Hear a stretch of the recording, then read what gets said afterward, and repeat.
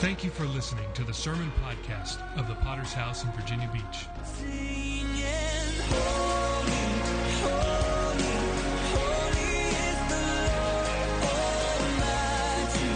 Worthy, all the earth is filled with your glory, glory. We give you glory, glory. We are a local church with a worldwide vision for winning souls, making disciples, and planting churches. We're a Pentecostal church affiliated with the Christian Fellowship Ministries. We hope you enjoy today's sermon. To our children this morning, God bless them and help them today. Hallelujah. Do we still have the victory? Hallelujah. Thank God for faithful people. What a blessing it is to serve the Lord with people who put priority on the things of God and the vision that we have to reach the lost. Amen. We're going to open up our Bibles this morning to the book of Acts, if you join me there. Hallelujah. We're going to look together at the book of Acts, chapter 20. And I did mention that today is the last Sunday of the month, which means we take the opportunity to put our attention on the needs of the mission field. We are not a massive church. We have several families here this morning that we would consider the core of our congregation, and even though we may not look like much, I want to tell you this congregation is responsible for an incredible amount of missionary work. I don't know if you realize that, but just in the last year, we have been on a missions trip to Romania. You sent me on a missions trip to Nigeria. In addition to that, I'll be going to Ukraine in just a couple of weeks. And that's all because there's people here who believe in missions work. And so I'm saying that to tell you that we don't have to have 1,000 people to make impact in the world. How many believe that today? We can make an impact in our city, and we can also have impact around the world because there are people who believe in what we do as a fellowship. Much of the church world, if you have been to other churches or you're aware of other churches out there, when they begin to talk about missions work, usually what they're talking about is maybe every summer there's a trip that they plan, and they will take a week or a week and a half and travel to Mexico to build houses. Now, that's not an evil thing to do. That's great, helps people. But many times, what's missing is what we have in our fellowship, where we have long-term investments into cities and nations around the world. The church world has begun to relegate missions work only to the very few, to some radicalized fringe. And much of the church world today has no connection to any missions work. That is not true in this place, and it should not be true of you and I. Because at the very core of who we are as believers is the idea that the gospel must go forth. The gospel cannot remain hidden. Jesus said we are like a light, a city on top of a hill. It is not made to be hidden. The gospel message, the kingdom of God, is a message that must be broadcasted. That is true in your life. That is true as a church on Saturdays. That's why we're talking about outreach and evangelism. We believe that this gospel is not good enough to sit idly by and help you personally without helping others around you. This gospel must go forth. Our scripture that we put on the wall back there says, "Go into all the world and preach the gospel to every creature." Jesus' great commandment, His great commission, His marching orders that He has given to the church, can I tell you, those have not changed in 2,000 years. And if you are at all serious about serving God, if you have any desire to please God with your life, if there is anything in you that is sensitive to what God wants instead of what you want, then we have to take that commission seriously. We have to take it serious in our personal lives. We have to take it serious corporately as a body of Christ, as a church, in our community. And we also have to take it seriously in the context of world evangelism. I believe this morning with all my heart that God calls every Christian to a missionary life. Say, Pastor, really? Am I going to be a missionary? I don't think that everybody here is going to end up in a foreign country. I hope everybody does, by the way. That is an experience that every one of you needs to have at some point in your life, is to go on a missions trip. But I don't think anybody here, or maybe, I don't think that everyone is called to be a full-time missionary. However, I think that we all have to have missionary hearts. And that's what I want to preach about this morning, a message I've titled, The Missionary's Heart, which should be at work in every believer. Acts chapter 20, as we get this lesson from the life of Paul, beginning with verse 17, and I'm reading today from the New Living Translation. It says these words, Acts 20, verse 17. But when he landed at Miletus, he sent a message to the elders of the church at Ephesus, asking them to come and meet him. When they arrived, he declared, "You know that from the day I set foot in the province of Asia until now, I have done the Lord's work humbly and with many tears. I have endured the trials that came to me from the plots of the Jews. I never shrank back from telling you what you needed to hear, either publicly or in your homes.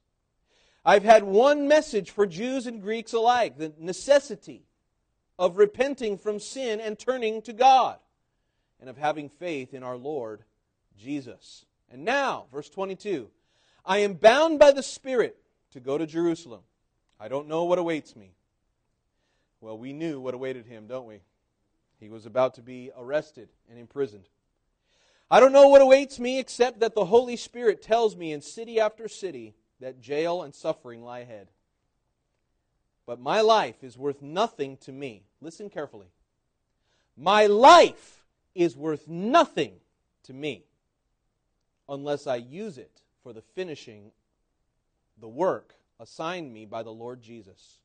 The work of telling others the good news, the gospel about the wonderful grace of God." Let's pray. Father, we thank you for this incredible word that you've given to us.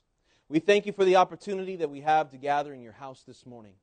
And I pray that there is not one person here today that misses out on the missionary's heart.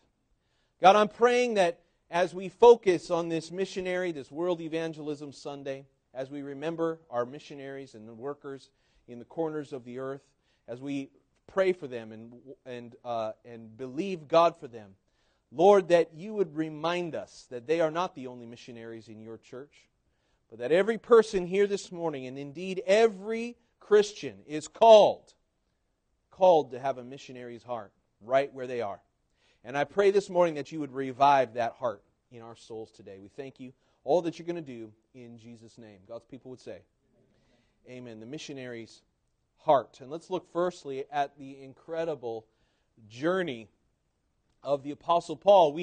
In this scripture that we read, we find him in the midst of one of his 5 missionary journeys. Now, I say 5 because those are the 5 that were recorded. We do not know for certain that was all of the missionary journeys that he took, but there were at least 5 missionary journeys that he took. Now, when we speak about a missionary journey, you might have an idea in your head like what we do in our world today, where a group of people will take 2 weeks and fly in a cushy airplane over continents and seas and have a nice hotel where we eat bread and cheese and meat and beautiful things. No, this is not the kind of missionary journey that we're talking about with the Apostle Paul. Travel in those days was horrible. It was slow. It was dangerous. And each one of these missionary journeys would have represented years of time that passed by. So with 5 missionary journeys, you have to understand this takes up probably the second half of his life. Second half of his life. He is called to the mission field. Travel was difficult. It was only possible because of the Roman road system that had been established in Europe and in New Asia there. He would also have been traveling by ship. Now, if you are afraid of boats today, can you imagine boats 2,000 years ago sailing through the Mediterranean Sea from island to island in Greece with the storms whipping up? Some of you know what it's like to be at sea. Imagine being on a crickety old boat with a sail flopping in the wind and people who want to kill you on board. Vandals at every checkpoint along the way. Why would a man put himself at such great personal risk? Why? Because Jesus asked him to. And we have a hard time waking up on Saturday morning. Well, praise the Lord. This was Paul's third journey out of 5. These 5 missionary journeys that we know of would have taken him to Asia Minor, Syria, Greece, Italy, Spain, even Britain, and other places that we may not know about. This was a man who used his time well. He was not afraid to step out and travel for the kingdom of God. I want to tell you, travel has gotten a lot easier since then, hasn't it? And so what's your excuse? I have said before, and I will say again this morning, that I think a passport full of stamps is evidence of your heart for God.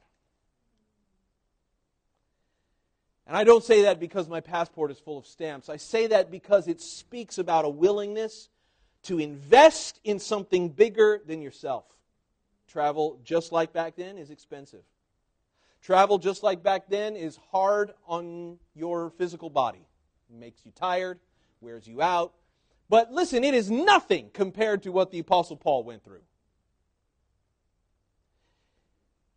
If we had half the heart of a missionary that the Apostle Paul did, we would still be able to do twice as much as he did in his time. I want you to hear that again. If we had half the heart that he did for missionary work, then today with our modern travel and our modern conveniences, we would be able to do twice as much as he did. Did you hear that? Maybe I should say it one more time so you can catch it. If you had half the heart of the Apostle Paul, today, living in 2020, you could do twice as much for the kingdom. But the problem is that we don't see ourselves as missionaries. We don't see ourselves in that way. When we think of a missionary, you think of, oh, that's got to be somebody else. Not me. But I want to remind you today that that is not a calling that is only for some super spiritual minority that lies at the top, the cream of the crop of Christianity. No. Do you know who most missionaries are? They are simply people surrendered to the will of God. That's it. They're not super spiritual. They're not highly favored. They're not super... Because I was a missionary at one time, I can testify. I know a lot of missionaries. Usually, the people that I've met who are missionaries are some of the silliest, goofiest people you could ever meet. I hope I'm not talking about myself. But the reason I say that is because I've met them. I know, because you have to be a little bit half crazy to leave your place of comfort and follow the will of God. I think about the Alvarezes. They're back now, but for the last 4 years, Paul and Deanna Alvarez took their 3 young children into Shanghai, China. They learned the language. They endured the difficulties. Look, I know Paul Alvarez. He was one of the groomsmen in my wedding when he was 14 years old. He's not the super spiritual, he's not the high flyer. In fact, I can remember when he yelled at Pastor Campbell and pointed his finger in his face and said, "I'm not going to serve the Lord." And yet today, God used him as an incredible missionary. I think about the Howards. I heard that plans have been changing, but here's Dion and Tay, what's her name? Dion and Tay Howard from the Chesapeake Church had a great work there.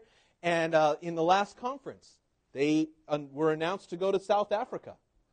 Look, anybody who knows Pastor Dion, you know that he's not like some he's not in the library every day studying, theological doctrines. And you know what he is? He is just surrendered to the Lord. Think of Rocky and Ingrid Colonna. Had a powerful work up there in D.C. And a few years back, I don't know if you know this about the D.C. corridor up there, Northern Virginia, but they make a lot of money up there. He's got people in his church that make 6 figures, multiple. And that means if they're making 6 figures a month, they're tithing 5 figures. There's a lot of money coming into that congregation. That means he can live pretty well as a pastor, right? He was a full-time pastor up there. And in a conference, God called him and his wife to go into a nation, Myanmar.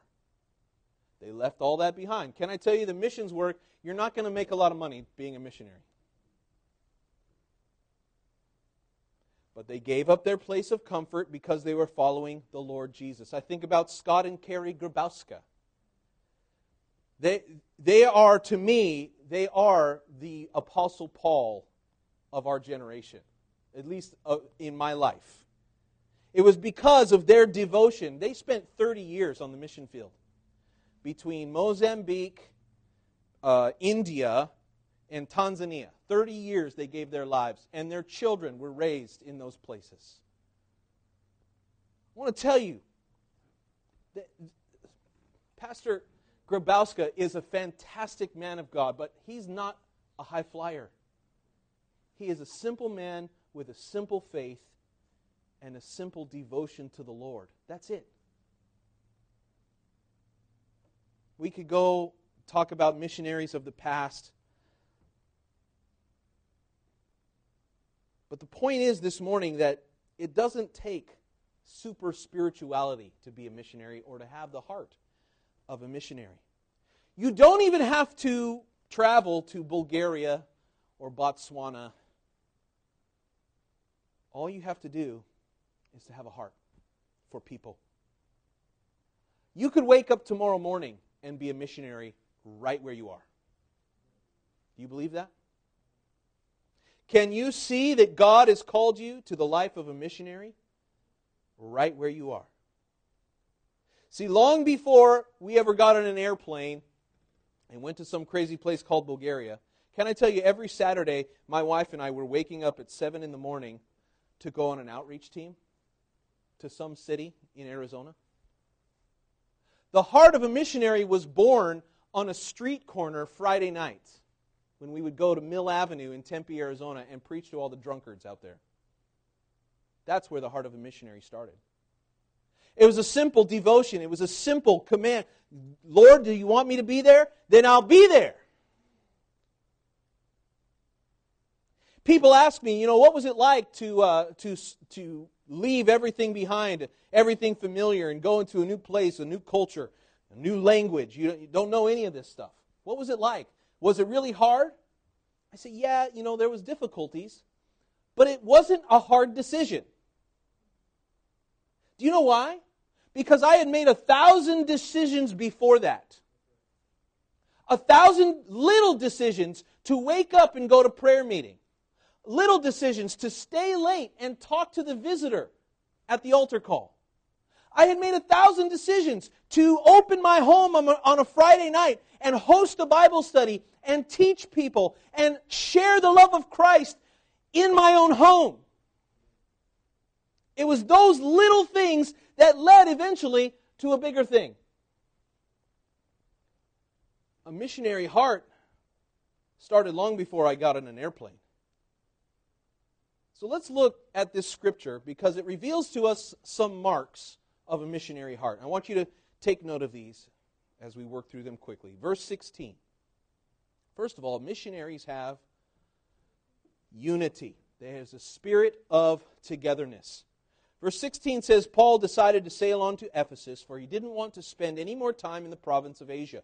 He was hurrying to get to Jerusalem, if possible, in time for the festival of Pentecost. What is this all about? So first of all, we see that Paul wants to get to church. And especially he wants to be there for the holy day of Pentecost. This is a Jewish festival, but it's also a celebration of the entrance of the Holy Spirit into the church. Why is Paul hurrying? Why is he rushing to travel back to Jerusalem? Why? Because he wants to get to church. Picture yourself on Sunday morning. Why are we rushing? Why are we hurrying? Why are we doing all? Because I want to get to church. Why do we want to get to church? So that we can look good in front of people? No. The reason that we want to get to church, is it just because somebody told me I have to go? I hope not. Is the reason that you're going because you want to get something out of it? Still the wrong reason. The reason why he was hurrying is because he wanted to fellowship. He wanted to connect. He wanted to be together with the church in Jerusalem. Listen, we take this so for granted. That's okay. I'll just preach to myself this morning. You remember how precious it was when you first got saved? That you could not wait to get back to church. I was like, man, Pastor, do we have to end the service? I can remember being in the Chandler church, and we would have revivals, man. I was amazed how often we would do revivals in the mother church there in Chandler. It was almost every 6 weeks. We're talking about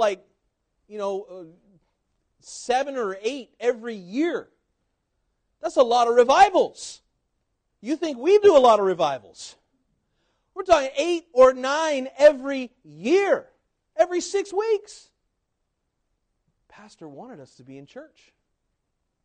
And I love being in church. And I can remember getting to the end of a revival and thinking, man, don't leave us. Pastor Payne, man, some of those revivals with Tom Payne ripped my face off and then put me back together. And I came out stronger the other side. And I wished that they would have gone another week. Oh, but not today. Oh, man, Pastor's got another revival on the calendar. I wish somebody would take his phone away from him. Paul was hurrying to get to church. Isn't it amazing? Paul, who's the smartest guy in the room. Paul, who's the most learned out of all of them. Paul, who is the greatest trained. Paul, who has visited the most cities. Paul, who knows the most amount. Right? He is the most well-connected person. And yet he still desires to see his fellow brothers and sisters in Jerusalem. Do we have that desire still? Jesus said that the world would know us by the love that we have for our jobs. The world would know us by the love that we have for our money. Jesus, he says, the world will know you by the love that you have for your team. Far be it from us. The love that we have for each other. You know why that is? You know why I love you? It's because God saved you. There's people here that I remember when you got saved, that when you came into the church, what God has done in your life. Oh, beloved, do we still want to be together? They were together in the church. They were together in the Word of God. They were together. Man, some of the most precious times that we had when we were missionaries was joining together for fellowship with the Romanians. Those conferences that we went to were so life-giving.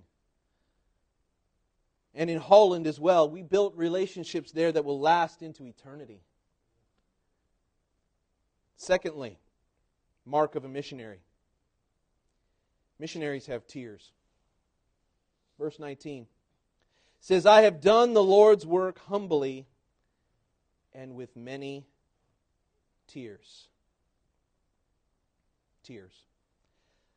I don't know if I'm just getting softer in my old age, but I find myself fighting back tears more often than I used to.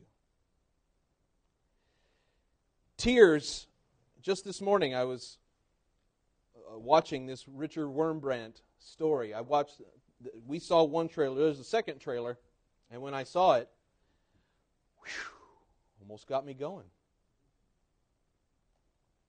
Just like that.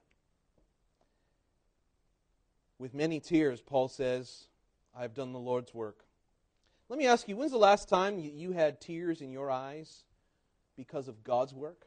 I'm not saying just about the pains of life that we go through. Yes, we cry about those things. We cry when people pass away and we're grieving, indeed. But Paul's tears were related specifically to what was happening with the church. What the things that he was going through. Even the betrayals. Yes, the tears of joy because of the multitudes that were saved, but also tears because of the betrayals. People that he loved and invested in who turned from God. See, Paul's not the only one who has tears because of God's work. Do you know that the Lord weeps also? John 11, verse 35, as Jesus looks over Jerusalem, the same city that was about to crucify him, by the way, the same city that rejected him outright, but he's looking over the city. He says, O Jerusalem, the one who kills the prophets, stones those who are sent to her. How often I wanted to gather your children together as a hen gathers her chicks, but you were not willing. In John it says when he heard that his friend had died that Jesus wept. God has pity on Nineveh and weeps over them. A pagan city.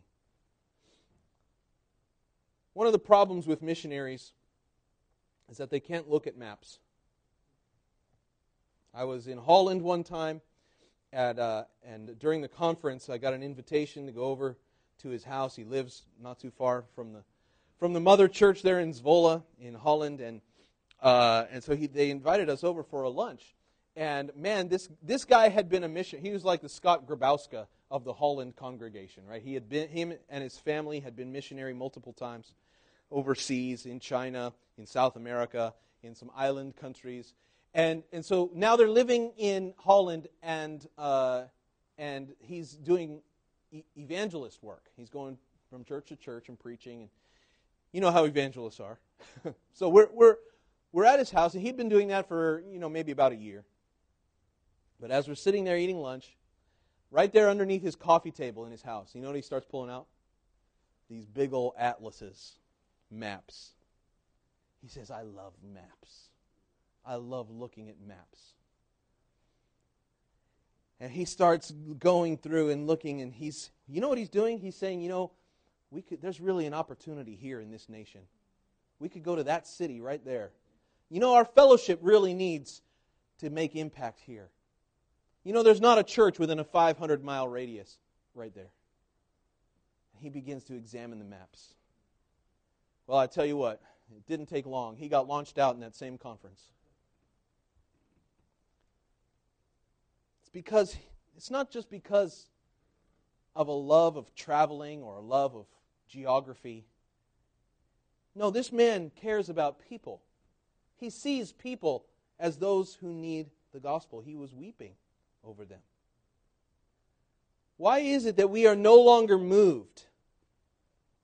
Why is it that we are no longer touched? Tears.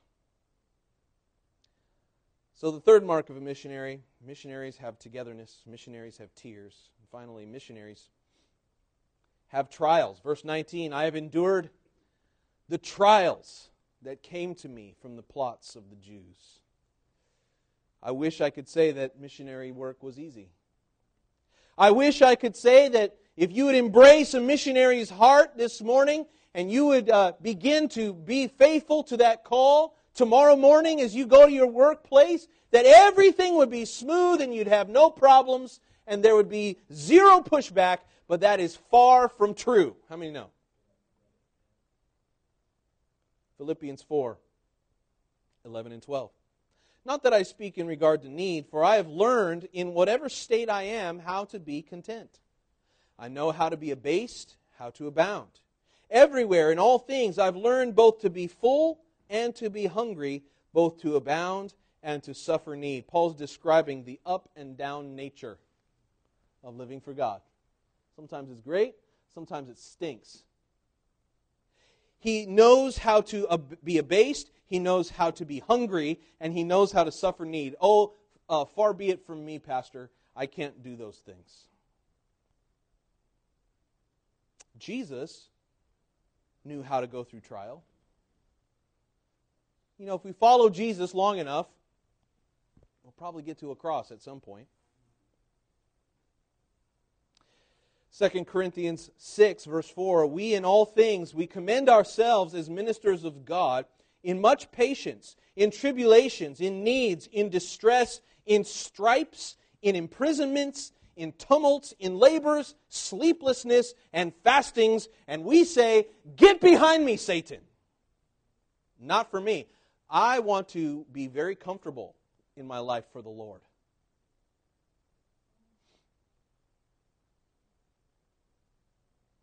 Then you're probably going to not do much for Him. This is a generation of Christians that refuse to suffer. This is why I'm charging you with everything I have within me, be here on Saturday to watch this movie.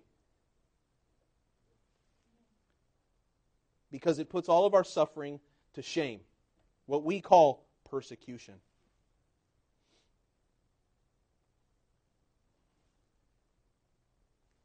Finally, missionaries have the truth. Verse 20 says, I never shrank back from telling you what you needed to hear, either publicly or in your homes. I have had one message for Jews and Greeks alike, the necessity of repenting from sin and turning to God and having our faith in the Lord Jesus Christ. We must deal in truth. We cannot allow the message to change. A missionary's heart will lead us to preach truth, even if the truth hurts. Somebody said, the truth will set you free, but it's going to hurt. The truth will set you free, but man, you're not going to like it. Sometimes you need to face the truth that, you know what, you're just a jerk. You need to be kind to people. You need to speak well. Sometimes you need to face the truth, man, that you've got a temper on you. And you let it cause evil. And if you'll embrace the truth, as uncomfortable as it might be, maybe it'll set you free. Let me close with this last question. What is your life worth to you?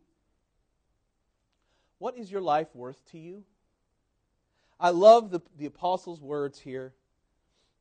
He says in our scripture, verse 24, my life is worth nothing to me unless I use it for the finishing of the work assigned to me by the Lord Jesus Christ. I want you to fill in the blank for yourself. My life is worth nothing to me unless what? Whatever fills in that blank is the thing that is most important to you. If you say, my life is worth nothing to me unless I can get 8 hours of sleep. What? My life is worth nothing to me unless I can make my wife and children happy. I'm not saying that we shouldn't try to make our wife and children happy, men, husbands, fathers. But that's not the end goal of our lives, is it? My life is worth nothing to me unless I finish the work that God has given to me. What's the life worth? What is your life worth? My life is worth nothing to me unless I get a hot babe. My life is worth nothing to me unless I get a savings account and a 401k and overtime.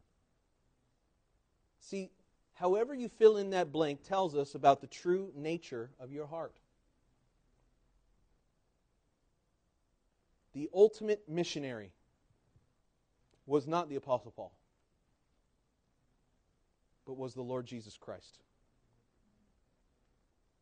The reason that Paul had such a great missionary life was because he was looking to his Savior. Jesus is the one who gave up his cushy spot as second in command of the universe to enter into a very difficult place, the world. Born as a peasant in a barn. The Son of God, creator of all things, heaven and earth, and there he is wearing a diaper. Subject to two human parents. Vulnerable. Why did he give all of that up? Why would he risk himself? Why would he do it? Because he wanted to spread the gospel. To bring the message of hope to a lost world. And unless he would have done that, you and I would never have this hope. We serve a missionary Savior. And that should lead us to a missionary heart. So what about you this morning? Are you making excuses? Pastor, this is a great sermon for somebody else.